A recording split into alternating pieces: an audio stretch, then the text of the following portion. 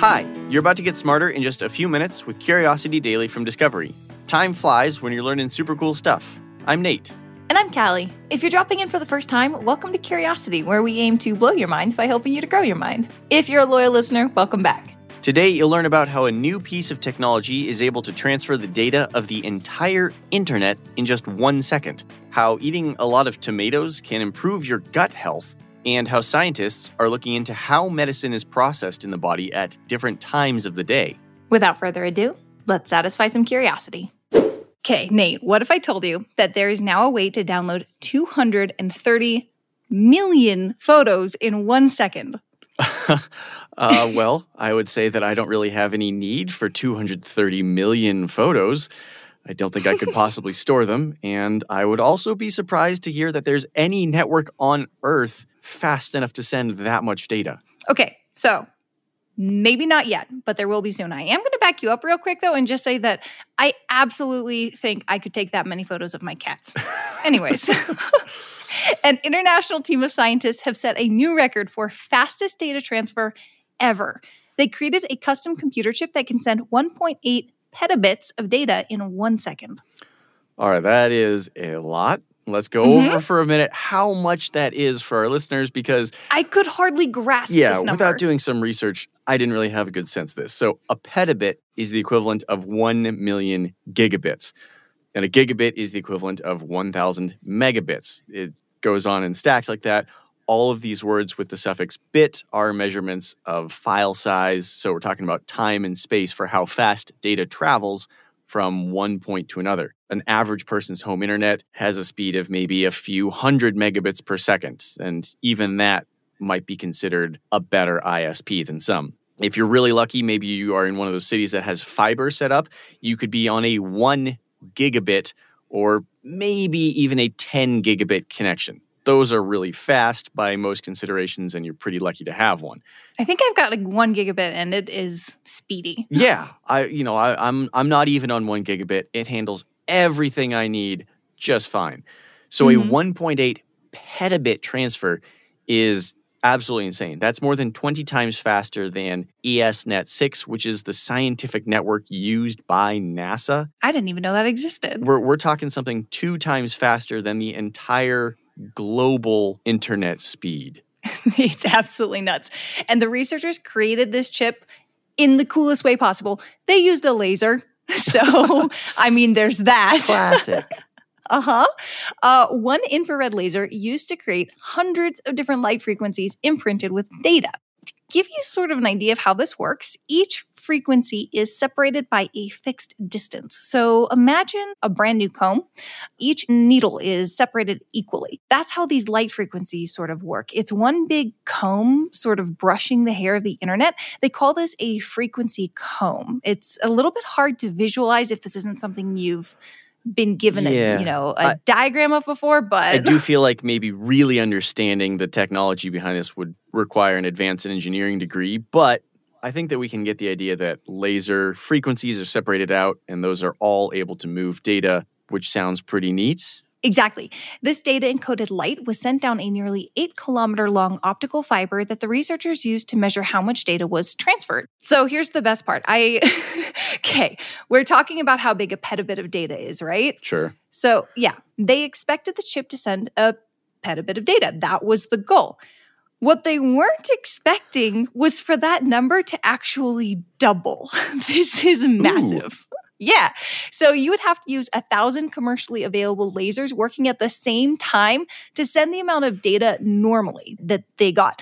So accidentally, trying to send a petabit of data, they sent close to 1.8 petabits of data. That's a very fortunate miscalculation on there. Like, rarely do accidents work out like, I accidentally made double the profit I meant to. That doesn't happen a lot. Exactly. No, and that was the thing, completely by accident.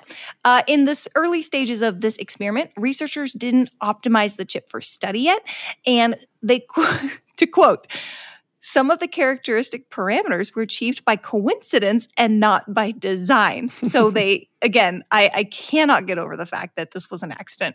However, it thankfully was something that they were able to do again. They were able to successfully reverse engineer the process so they could emulate it. In addition to being this fantastic chip that's good for sending more data, there are other benefits. This could actually make the internet as a whole more energy efficient, just across the board. We talked a little bit in a past story about how some cryptocurrencies are considered unsustainable because of how much power they use. Well, the internet as a whole also uses a lot of power. And if internet hubs and data centers that guzzle power and generate heat at high rates could have parts replaced, if you could be replacing hundreds of thousands of lasers being used in these centers across the world, you could actually start making a dent in helping curb climate change. Yeah, and as always with this sort of research, further development is needed before the chip can be used practically, but it's still really cool that it exists and it works. This is a huge find that researchers think is going to be kind of a no-brainer for how communication systems are designed in coming decades. They are even developing a sort of theoretical model for a chip that might be able to transfer, get this, 100 petabits. So you can look forward to that. I can't wait for this to be implemented because I have a library of 75,000 films that I need to be able to transfer in 1 second. And sounds like this is what's going to let me do it. How many? Don't worry about it. Surprise, Callie. It's the Curiosity Daily Pizza Party. Aw, yeah. I hope you like your pizza extra saucy. Okay, first off, You're welcome. No. So you might think you're kidding, but I actually think that sauce is the best part of a pizza. The problem for me, though, is that it normally gives me heartburn. Ooh, okay. Well, let me tell you why maybe you should be willing to risk the heartburn. I'm throwing this particular pizza party in honor of a new study that has revealed what 2 weeks of a tomato-heavy diet can do to your stomach. You got to ignore the heartburn. Tomatoes can actually make you healthier, not just in the present, but in the long term, too. Okay, I am listening. All right, so it turns out tomatoes increase the diversity of gut microbes, and they change your gut bacteria in a favorable way. This is coming from some researchers out of Ohio who got 20 pigs together, and then they separated them, and 10 were fed a standard diet, and the other 10 were given a diet of 10% tomato. They made sure that both diets had similar fiber, sugar, protein, fat, and calories, and they made sure that both the control and study pig populations were living separately.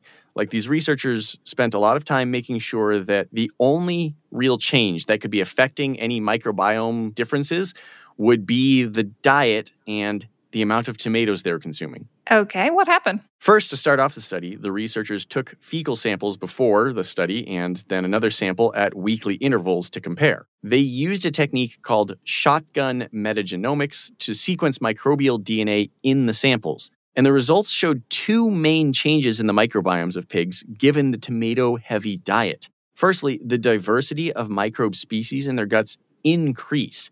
And second, the concentrations of two specific types of bacteria shifted to a more favorable profile. I feel like I followed most of that, but I'm actually not familiar with what a favorable profile means. Right, so these bacteria are known as Bacteroidota and Bacillata. Those are made up. All words are made up. They've got to be. Really? Okay. Yeah, someone made them up. I'm sure it's got a good scientific basis. That's what matters. So if a microbiome has more Bacteroidota than Bacillata, you have a healthier gut, a healthier heart, and a healthier brain. So the pigs who ate a lot of tomatoes, this 10% of their diet was made of tomatoes, they developed growth of Bacteroidota and a loss of Bacillata, aka a more favorable bacteria profile. I feel like I've heard a bunch of old wives' tales that date back hundreds of years where people have actually thought that tomatoes are bad for you, not just from like acid content, but for other reasons too. That's more of a case of mistaken common knowledge than anything. So previous studies found two important factors that actually inspired this particular experiment. The first, tomatoes account for 22% of the entire vegetable intake of a Western diet. And the second thing is consuming tomatoes is actually linked with reducing the risk of conditions like cardiovascular disease and certain cancers. So the researchers saw these two factors and thought, well, if it's good for those things, what about the gut? But you said we tested this on pigs, so what is the result for humans? That is a good question, and it is important to think about because pigs' GI tracts are more like that of a rodent's than of a human's. There are plenty of experiments we've performed on pigs in lieu of humans before, but the GI tract is one area that doesn't fully match up with ours. That said, the researchers do have high hopes that any research conducted on how tomatoes affect our GI tracts would be similar. Okay, so what I'm taking away from this is the pizza party we're about to have might leave me with heartburn and not a healthier gut. We got to focus on the bright side. We do know that tomatoes are healthy, and you'll be lowering the risk of some cancers, and you might get a healthier gut as well. All right, I mean, might is better than never, so I'm game. Pizza time. So, Nate, did you know that taking medicine at different times of day will actually influence how well that medicine works and maybe even if it harms you? No, I did not know that. I'd never heard of that. Why is medicine harming us?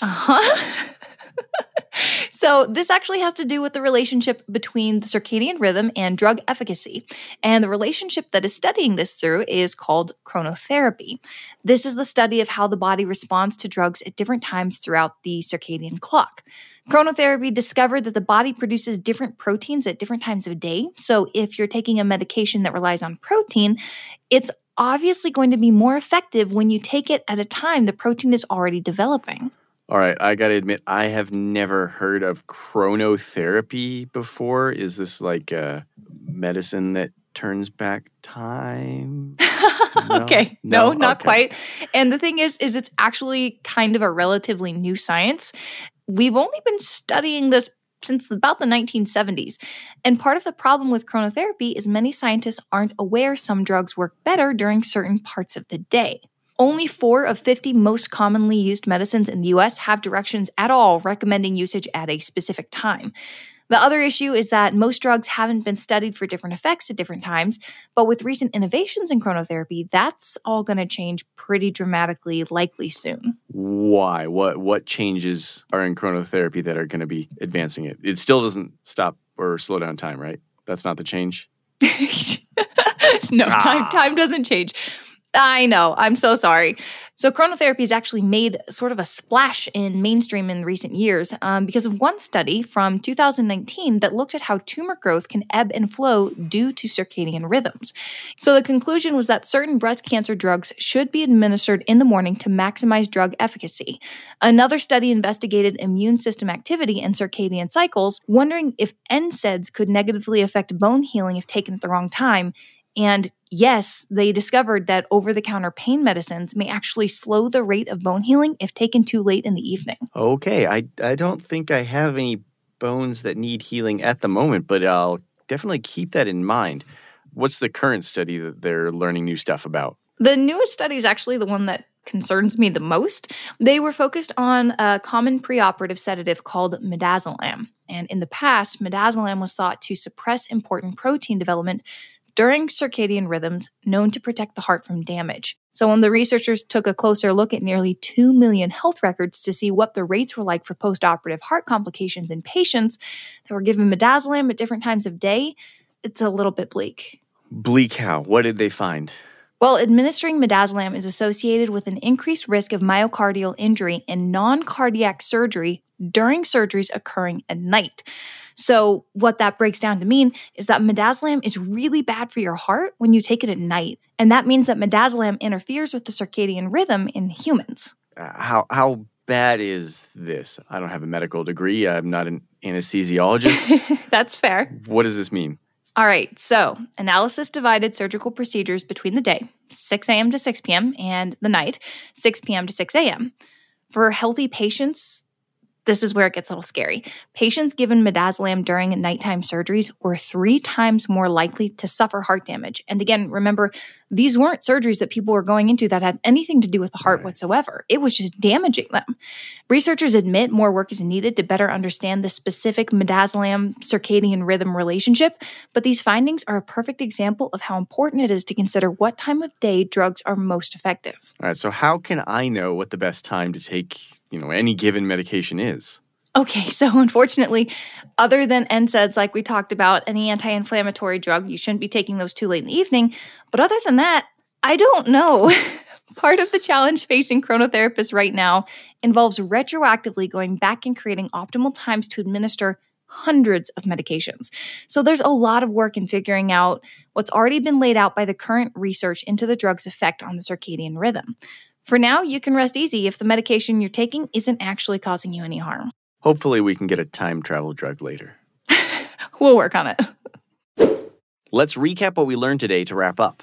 Rest in peace, download times. Your greatest enemy has arrived in the form of a computer chip that is capable of sending information at a rate that's double the speed of the entire world's internet. Experts believe that implementing a chip that can transfer data this quickly will also have the pleasant side effect of severely curbing climate change, since it would reduce energy emissions from data centers across the world. Would you believe me if I told you that a diet rich in tomatoes could make your gut healthier? That's what research out of Ohio suggests after a multi-week look at the gut microbiome of pigs fed a diet rich in tomatoes, which suggests that this sort of diet might actually lead to long-term health benefits. Experiments haven't yet been done on humans, but we might soon discover that a pizza-rich diet is healthier for us than we previously believed. Did you know that the time of day you take your medication might increase how good it is for you and even how harmful? Thankfully, a relatively new science known as chronotherapy has developed that studies the link between drug efficacy and the body's circadian rhythm, and it's constantly evolving to find new, more effective ways to take medicine. It may take a long time to retroactively schedule all medicines, but for the time being, rest assured that the work is being done to more effectively administer treatments for everybody.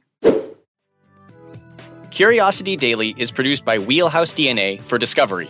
You can follow our show wherever you get your podcasts, and we would love it if you could take a second to leave us a 5-star review on Apple Podcasts.